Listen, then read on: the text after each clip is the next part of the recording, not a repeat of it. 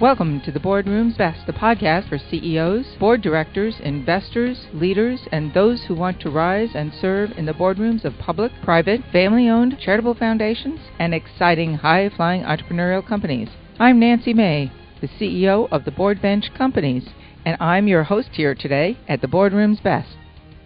Our guest today on the Boardroom's Best is Brian Matamor, co-founder and CEO of the acclaimed Growth Engine Company, an innovation agency that challenges the leadership of boards and corporate leaders worldwide. Brian is one of the country's top experts in applied creativity, ideation, and innovation management. Over one-third of the country's top Fortune 500 companies have worked with Brian and his team of innovation experts. Through his unique process, he has led the innovation of over 200 successful new products and services, generating over $3 billion in new product sales. Brian is the author of 3 of the best-selling business books of all times: The Idea Stormers, How to Lead and Inspire Creative Breakthroughs, 99% Inspiration, a real-world guide to business creativity, and 21 Days to a Big Idea, which outlines an empirically validated process for helping corporate leaders, high-growth companies, and aspiring entrepreneurs and boards create a continuous stream of big ideas. It is a pleasure and honor to have my good friend Brian Matamor as our guest here today on the Boardroom's Best.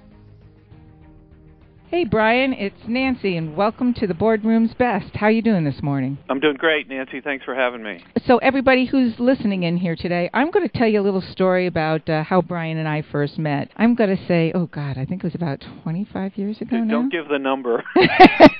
Well, it's not our secret anymore. Okay. Anyway, we met through a longtime friend who has sadly left this earth as of, I guess a number of years ago, but that was Stan Mason, otherwise known as the Wizard of Weston. And Stan was a pretty interesting magician who created all sorts of amazing products for companies that we all, the products that we all use today that are brand names right from the early days of Masonware, the first microwavable cookware, which was put in his name, Stan Mason, on through to the little strips, that they don't really use anymore, but the little thread strips that were in the Band-Aids, and the list goes on from there.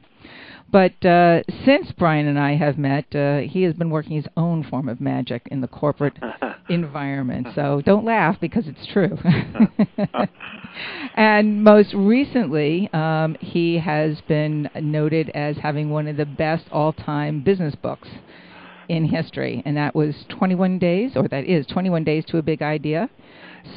So if you haven't read it, I highly recommend this. Yes, this is a personal endorsement of Brian. So. Well, thank you, Nancy. Yeah. You're welcome, Brian. So let's talk a little bit about your, I'll call it wizardry, if that's the correct terminology. But you do this kind of interesting work of helping companies really reinvent themselves in a challenging times, not just in the corporate environment, but also in the boardroom. That's true. We're an innovation agency. We're based in Norwalk, Connecticut. And so the class at cocktail parties, what do people say, well, what do you help companies do? And I say, well, we help them come up with new stuff. And typically people interpret that as new products, which is certainly a big part of our work. But an increasingly important part of our work, and this is true, I think, of interest particularly to the boardroom, is that we are working on strategies for organizations. And those strategies move way beyond SWOTs and analytical perspectives and studying the market and all the good work that you need to do at the start of building a strategy. But in our opinion, that's only the very first step. The second step is really then being creative about all the opportunities that could help grow the organization.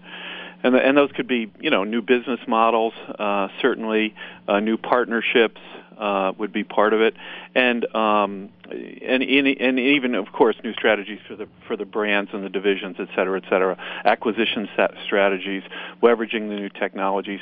All those things have made, and the increasingly volatile and changing environment has made it the case that we're often called on to do that kind of work with the boardroom. Right. I'm going to venture out on a limb and say that, in general, most board members are not what I would call creative engines. They're compliance creatures, and it's because they've been forced into those environments because of the exchanges and what goes on. Probably less so in the private environments, unless you're dealing with private equity. In that front, then you're being driven by the financials, as every business should be driven to some level from financials, because you're in business to make money. Yep. Yeah, and I think, to be fair to the board members, I mean, there's has been, and in my opinion always will be, a sort of dynamic tension between sort of maintaining the status quo, and that's not a negative, Right. Sort of doing everything you can to leverage the assets and competencies of the current organization. But then there's this sort of whole creative thing, and the disciplines are so different, and the risk profiles are so different. When you have an ongoing organization, you can do a great amount of work to sort of reduce risk, and I think that's a big part of the board members' jobs, and making those sort of strategic and informed decisions is critical. Right. But when you try to bring that to the creative, if you will, the creative side or the entrepreneurial side or the entrepreneurial side, whatever you want to call it, those disciplines don't really work anymore. So your risk profile has to or your risk tolerance has to increase dramatically, and that's hard. That's hard because many of the board members have not been trained in those thinking processes. Well, and we're also trained in the boardroom to protect, not necessarily push the envelope in a way that, as you said, is a risk issue for the company. Yet no risk, no gain. So you've got a bit of this sort of push me, pull you environment. Now, one of the things that you do in the boardroom and also with corporate executives is something called wargaming, correct? Yes. So let's dive into that a little bit, because it's a fascinating scenario, and it's one that I think actually more board members would benefit from really diving in and having a little bit more of an understanding of what's going on in the corporation as it relates to building that strategy and understanding the competition and even understanding where those threats are. So if they're charged with protecting the company and reducing risk, how can you know how to do that if you don't know what's lurking around the dark corners of the alley, right? Well, that's well said, and the wargaming, as the listeners may know, has been pioneered by the military, of course, to strategize and get ready for engagements. So that's been around in corporate America for many years now, those same models. The twist on it that we've added because of the changing environment is we do something we call disruptive wargaming. So what makes that difference in conventional wargaming is that not only do we have our clients role play the direct competition, so that if you're in the insurance business, you might role play State Farm or Progressive or Allstate, but also role play potential disruptors for your industry. So that could be Amazon, Google, and Walmart, because frankly, if they enter the insurance business, you could be out of business, frankly. The insurance business is such an old line business that, again, there's an environment that's become a little comfortable, but then they start out, they're running on thin margins to become very lucrative at the end. And comfortable. Comfort's not a good place to be necessarily in this environment today. Yeah, and also, I mean, if it's all about the consumer or customer, right? And if Walmart has 100 million people going through their doors each week, or Amazon has that many people on, 60 million Prime members, and they decide to get an insurance, boy, that can be a real threat. Right, and if I'm a policyholder of, let's say, a large insurance company, now they've got me until that policy runs out, correct? So I would say that, in general, the perception is that some of these large insurance, and we're picking on insurance companies right now, obviously, become a little bit more comfortable because they don't have to work so hard to keep that customer anymore once they've sort of got them. Well, I think that's right, and we actually did do a disruptive wargaming session with an insurance company, a specialized insurance company, and the challenge in their case was that, for the CEO, that is, the new CEO, they had record quarters stacked on one another, 2 or 3 in a row. And so if you're the CEO and you're recognizing that there could be threats/opportunities out there, how do you get people to change? Right. It's really, really hard because, if you've got a winning formula, you're not going to change it. And so when we did this disruptive wargaming session with them, and we actually did it with the U.S. group, the international or global group, and the board. And one of the most dramatic things that came out of that, there were several dramatic things, but one in particular was we had salespeople come up to us, and there are 50 people in these meetings, right? You need everybody involved. Typically, they're 2 days, although with the board we did it 1 day. With all those, one of the most surprising things was the salespeople came up to us and said, "Oh my gosh, I am going to sell entirely different than I used to." Wow. Because it used to be, I'm great and I'll give it to you if you want. Now it's a much more humble sale because they recognize that the competition could come in, one of these disruptors, if you will. Not to be so cocky as a salesperson. Well, yeah. Right? And most salespeople in general will look at, and I'm not again pointing fingers at salespeople or any particular corner, but they are the lifeblood of an organization. Yes, you've got the R&D. Without the R&D and the new products to sell, you don't have anything to sell. But without your salespeople on the front, how are you going to get your products out there? So can we, and I may be turning things a little different, so what happens when a company decides to unplug their salespeople? Have you talked about that or gone through those kind of environments? Because I've seen that happen before. We're going to cut costs. Well, we don't need Joe the salesperson or Sally the salesperson. We've got the customer. Well, and of course the world is moving towards online and other online, things. faster, better, quicker, digital, and all the rest, and certainly there's a place for that. And part of the wargaming strategy stuff is that you do kind of recognize that the world is changing, and that you have to, certainly the HR and even the board members have to be aware that we're going to need new talents as we move into the into the next 20, 30 years. And so, clearly there will always be a case for sales, and I would hope marketing people, but keep our own jobs, right? But as the world changes, we did some work with a large organization with their sales teams. And these creative disciplines that we know so well and are expert at can be used to find new opportunities for the sales team. And forgive me, this is another insurance example. Frankly, we do as much as or more in CPG and finance and pharma as we do insurance. But we did some creative selling work with a $100 million insurance company, a different one than the wargaming. And this one technique, it was problem redefinition, led to a 52% increase in sales within a year. And that was an unsolicited comment from the marketing CMO. He just said, we used the technique happened to be the problem redefinition one, but they used all these techniques and increased 52% because it got them to be more creative about who was selling their offerings, how they were selling them, and to whom they were selling them. Those were the three key features that we helped them rethink creatively. Well, and if the board doesn't ever even understand that, and they're dealing with compliance, regulatory, and financial issues, then our belief here at Board Bench is that, quite frankly, the board needs to be an advocate for the business and also an ambassador as well. Now, we're not salespeople in the boardroom, but if there's an opportunity to open a door, whether it be a public or private company, and create those relationships on a different level, we need to know about the businesses that we're representing and the customers that we serve in order to do that well, too. Yeah, I agree. I mean, my view is that the board, in addition to all the roles that you mentioned previously, compliance, et cetera, I do think that the board's role increasingly in these times is to sort of bring in best-in-class, state-of-the-art technologies and thinking processes, if you will. Of course, I'm a tad biased. Of course, they have to understand it first before they can even bring it in or even be aware of it. That's the first awareness. Step, right? You've got to start with awareness, and then you go from there. Awareness, the training, factor, I call use, implementation, all the rest. Yeah.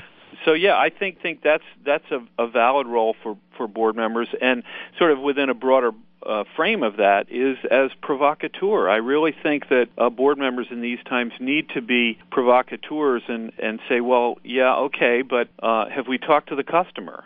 Yeah. Have we talked to the consumer? I realize you have this cool technology, but does anybody care? Right. So the next time I meet a new board member, I'm going to ask, so you're a provocateur of XYZ company. I know. I'm speaking at a program tomorrow in the biotechnology environment, and I'm going to get a lot of eyeballs rolling in their heads saying, what the hell is she talking about? But hey, a part of our job is to sort of shake things up a little bit. So thinking about shaking things up, a lot of companies actually grow through not just organic growth, but when there's that thin line and they think, how else can we grow? It's through acquisition. So we talked a little bit about the other day about partnerships and acquisitions and how this kind of process really pushes the intellect and the intellectual capital and thinking about what goes on in that board environment in the C-suite on how to think about partnerships.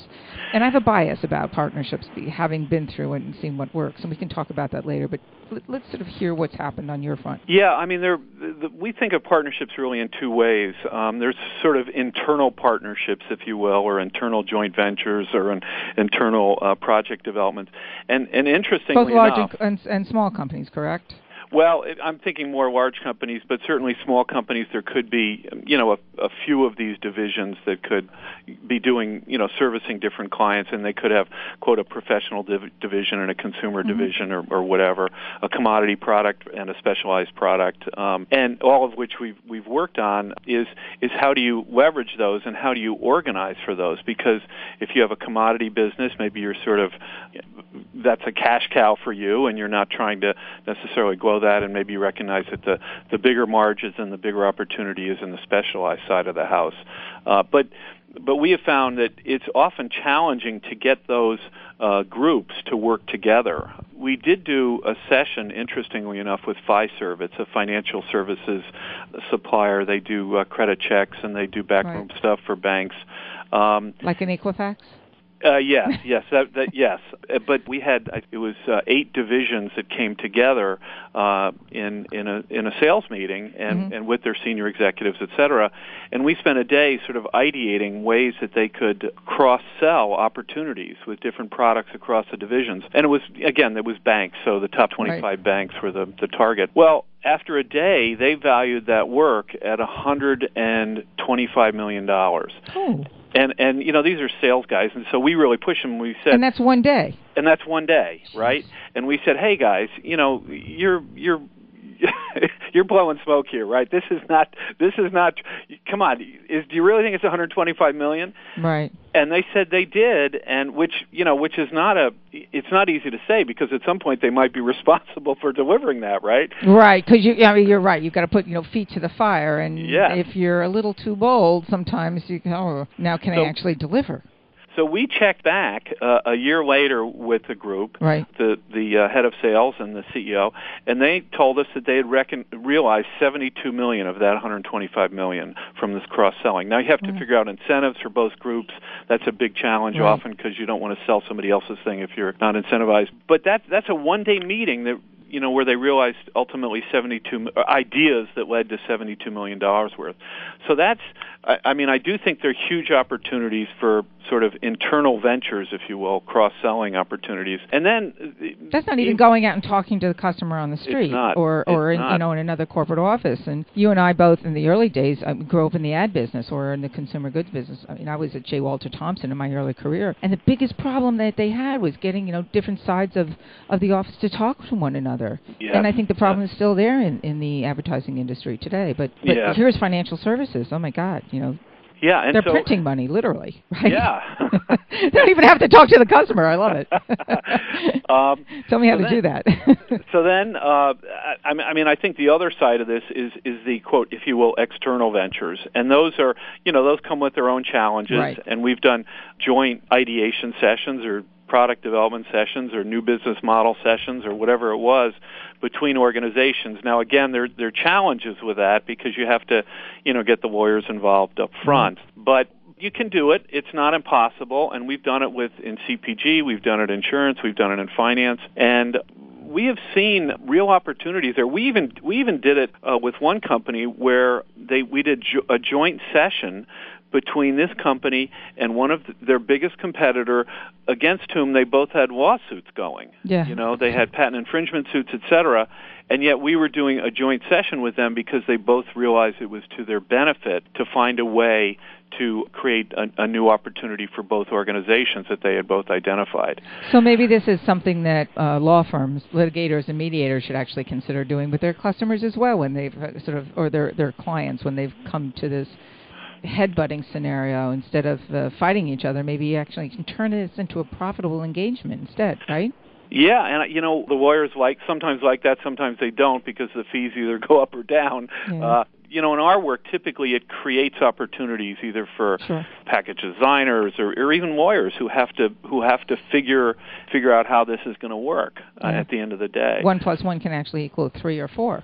Absolutely. And I think this can only grow as a trend because there's so many opportunities now. The global competition, et cetera, means that we have to do things quicker, faster, better. And you cannot do it all yourself. No. And so, Procter & Gamble, when they pioneered getting rid of their not invented here and the open sourcing and all that kind of stuff, to me is only the beginning. Certainly open sourcing with outside expertise, but now even more, quote, joint ventures. Of course, there's a lot of this going on, but I just think the board members should be constantly looking for those opportunities and even doing creative exercises. Right. If we mash together our company with another company, what new business models would it imply? That will open up everybody's minds. Well, it stretches the confines of what they're used to working in. It's also a little uncomfortable. It's putting you in a very tight place that you're not used to working. And I've always been an advocate of pushing, myself and our company here really out to the edges where we're totally uncomfortable on some of the things that we might be saying and learning more about it, because without doing that, we don't know what's possible.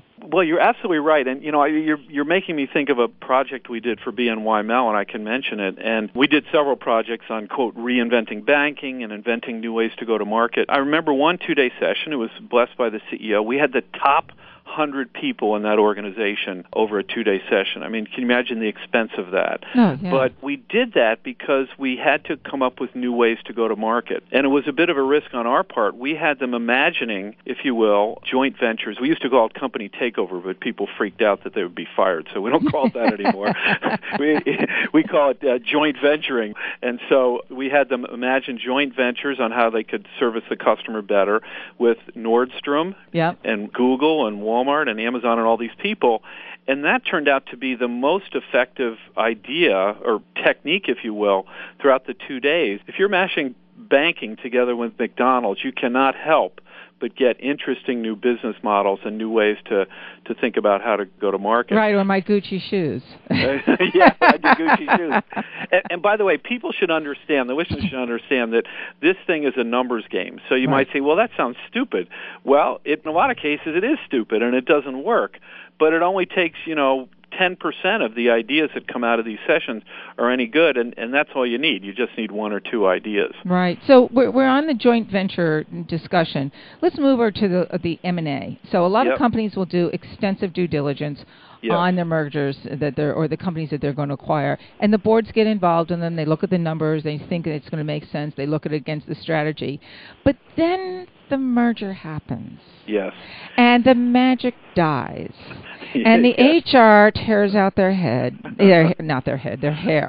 And everybody goes nuts thinking, this isn't going to work, what we're going to do, we're tied up in too many people, and, the list goes on. And then they don't really, as the term is, which is not my favorite term, extract the value out of it. Yeah. Then they start looking at ways to how they can cut costs, or they sell off divisions to say that, okay, that they validated this acquisition. Yeah. But you've done something a little differently. So you dove into the companies after the fact, forgetting all this other stuff and this nonsense that was going on, and been a little bit more creative on what next, right? Well, we have. Obviously, with all the due diligence, I mean, they bought this company, the parent company, if you will, bought this other company for a reason. They saw a strategic opportunity. So that's a given. What typically often will face a big cultural merge challenge, right? Mm-hmm. And so who's going to, where are we going to get efficiency? Who's going to get fired and all those kind of things? Right.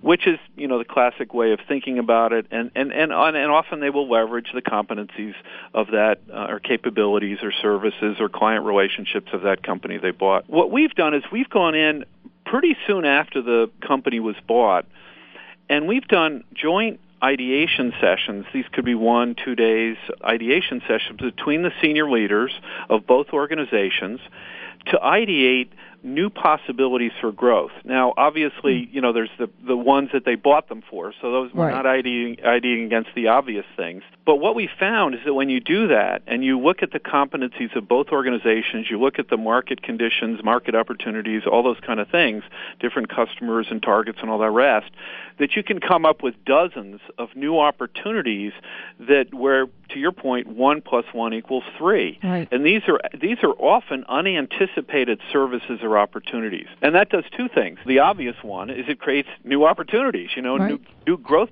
platforms and potential. But the other thing it does, which was, I don't know if it was unexpected, but we were happily surprised when we saw this, it begins the process of successfully integrating the two organizations. And our experience has been when people, groups, teams, divisions, companies, whatever, can ideate together and can create their own future together, man, that goes so much further in terms of actually building that joint culture you want. Right, so they're no longer separate and competing against each other, but they're working towards a goal that they both mutually share and have created together, as opposed to that's your side, that's my side.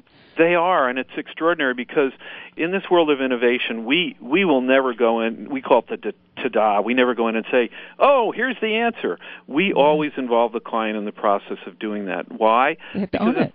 If they don't own it, frankly, the chances of it happening are remote at best. Right. And so we want them to own it. And it's the same with these joint sessions between a newly acquired company and the parent company, if you will. This joint ideating together creates joint ownership and a team thing, and people get to know one another in ways they never could because they're being creative together. It's an extraordinary thing, and I think, frankly, any organization that buys another one should start with that because it does those two things that I mentioned. By the way, we've even done these joint things between a manufacturer and a retailer, for instance. So we had a large food company. They were having trouble, and I can mention this because I won't be specific, but they were having trouble with a buyer at Walmart. Right. And we did joint sessions between the buyer and the leadership team of this food company. You know, we spent 3 hours with the buyer in Bentonville. When are the chances that you would ever get 3 hours with a buyer? And these are the customers of the manufacturer, so that's even more unusual. They are, but the buyer wanted to be part of the process, and the buyer then, we came up with all these ideas together. Well, these products are going to be launched next month. As we did this in January, they're going to be launched next month. Why? Because the buyer was part of the process. Yes. And by the way, I didn't mention it, but these joint things create tremendous efficiencies. Because you're all together on it. You're creating projects together. You don't waste the time. But, one says another says another. They think about it. They say no. You go back and forth, back and forth. No, you're all in it together, and you're pushing it. You're getting the ideas. You're deciding what you want to go do, and you've got the team right there to go do it. Yeah, it reminds me of a story, actually a conversation that I had with it was a senior HR person at a very large Bell company, telephone company. Yep. And I remember them saying in a large audience, saying, look, we've got this problem. Here's this particular effort that we're working on, and we can't make a profit on it. So instead of us doing it, we've decided to just give it to some small company to do and become our vendor, delivering it back to us. So, which was, now I'm in a room of HR folks, which, I typically don't always do, but right. Not to bash the HR, because some of my best friends are HR folks. But so I raised my hand, putting my business hat, cap on, and saying, so excuse me, Miss So-and-so, you've just admitted you can't make a profit on this particular service. So you're giving it to some small company, hoping that they will deliver it to you the way you want it at a loss. How do you expect them to stay in business in order to serve you? Next question. Thank you very much, Nancy. Who else has another question? Can you please remove that lady from the room? Well, it's funny because you said the emperor had no clothes or clothing or fashion designs or whatever. I think in a broader sense, that is in part the responsibility of the board members. Yes. They need to be courageous and brave enough to ask that question that you asked. A lot of them do, of course, but... Sure. But it's not easy when you're the only one that realizes, that there are no clothes on that emperor. Right, you're the lunatic in the room pressing the issue. And so on that front, we talked a little bit earlier, actually yesterday, about how the board works. So, part of the thing that the board talks about, and they talk in lots of associations, that their job responsibility is to protect the company, but to protect the company for the shareholders. And the shareholders are owners in the business, which I'm not particularly 100% agreeable with that term, owners. Yep. And they're not really renters because they don't stay that long. And they're probably more like, as I sort of termed, voyeurs, because they're in and out so fast. Yeah. But if a company really wants a strong, positive relationship with an investor or a shareholder, maybe there's some way to invite them into this process in a different way to say, okay, so if you're involved in the business in some way, shape, or form, how can we serve you better and how can we work together? And there might even be some creative wargaming on the investor front that could happen. Well, I think that's a great idea. I never thought of it till you mentioned it just now. I didn't either. We're doing a little disruption here. Well, there are, as you probably know, there are now dozens and dozens of, they call them software management and crowdsourcing programs. Right. So, Spigot, Azazi, Planbox, et cetera, they, Bright Idea, et cetera, they work with organizations to elicit and solicit ideas both internally but occasionally externally. Mm-hmm. So they could act as an interim, as sort of a bridge between shareholders and use them as, we do a tremendous amount of research in our innovation work, and so these might be lower cost and or effective ways to do research, right. Cost-effective ways to do research with shareholders. Right, and of course a lot of shareholders, I wouldn't say a lot of shareholders, but a certain segment of shareholders, a.k.a. activists, consider that to be part of their job. How do they go in? How do they create the relationship? We are your voice on the outside. And we know the business. They, quite frankly, in many cases, they do know the business even better than some of the board members, especially in the smaller companies, because the depth and the breadth of the research that they do. Yeah. Not that it's necessarily in the best interest of everybody. Because it's in their best interest. That's what they want. But, it's a different way of thinking about that relationship as opposed to just them and us or activists, the good guys and the bad guys, white hats, black hats kind of scenario. Yeah, I like that. I like that very much. We always say, because we always tell our clients they know a lot more about their business than we ever will. Mm-hmm. Besides bringing ideation and research processes, when we go into the boardroom, typically we're bringing in their customers or consumers or shareholders. That, frankly, is our role because we've either talked to them or done ventures with them or ideated with them or ideated for them. And so I think we're an innovation agency, but I certainly think that board members can take on that role as well. Right. Well, thank you, Brian. It really has been a pleasure spending time with you, as it always is. Well, and I honestly, I'm going to say there's probably room for many more conversations like this, and we'll plan them down the road in different scenarios and different conversations as time changes, or advances and is disrupted, I should say, right? Yes. But as we leverage the changing environment for a greater ROI, how's that? Yeah, you got it. So thanks again, Brian. It's been a pleasure. This has been Brian Mannamore, the CEO and co-founder of Growth Engine Company, and I'm Nancy May, your host here at Boardrooms Best from the Board Bench Companies. Take care. Have a great day. We'll talk to you soon. Bye-bye. This podcast was brought to you with the support of Resources Global Professionals, the company that delivers intellectual capital on demand to the world's most recognized companies and corporate leaders. RGP, Resources Global, the experts you want to call when you need experience to solve your business problems. www.rgp.com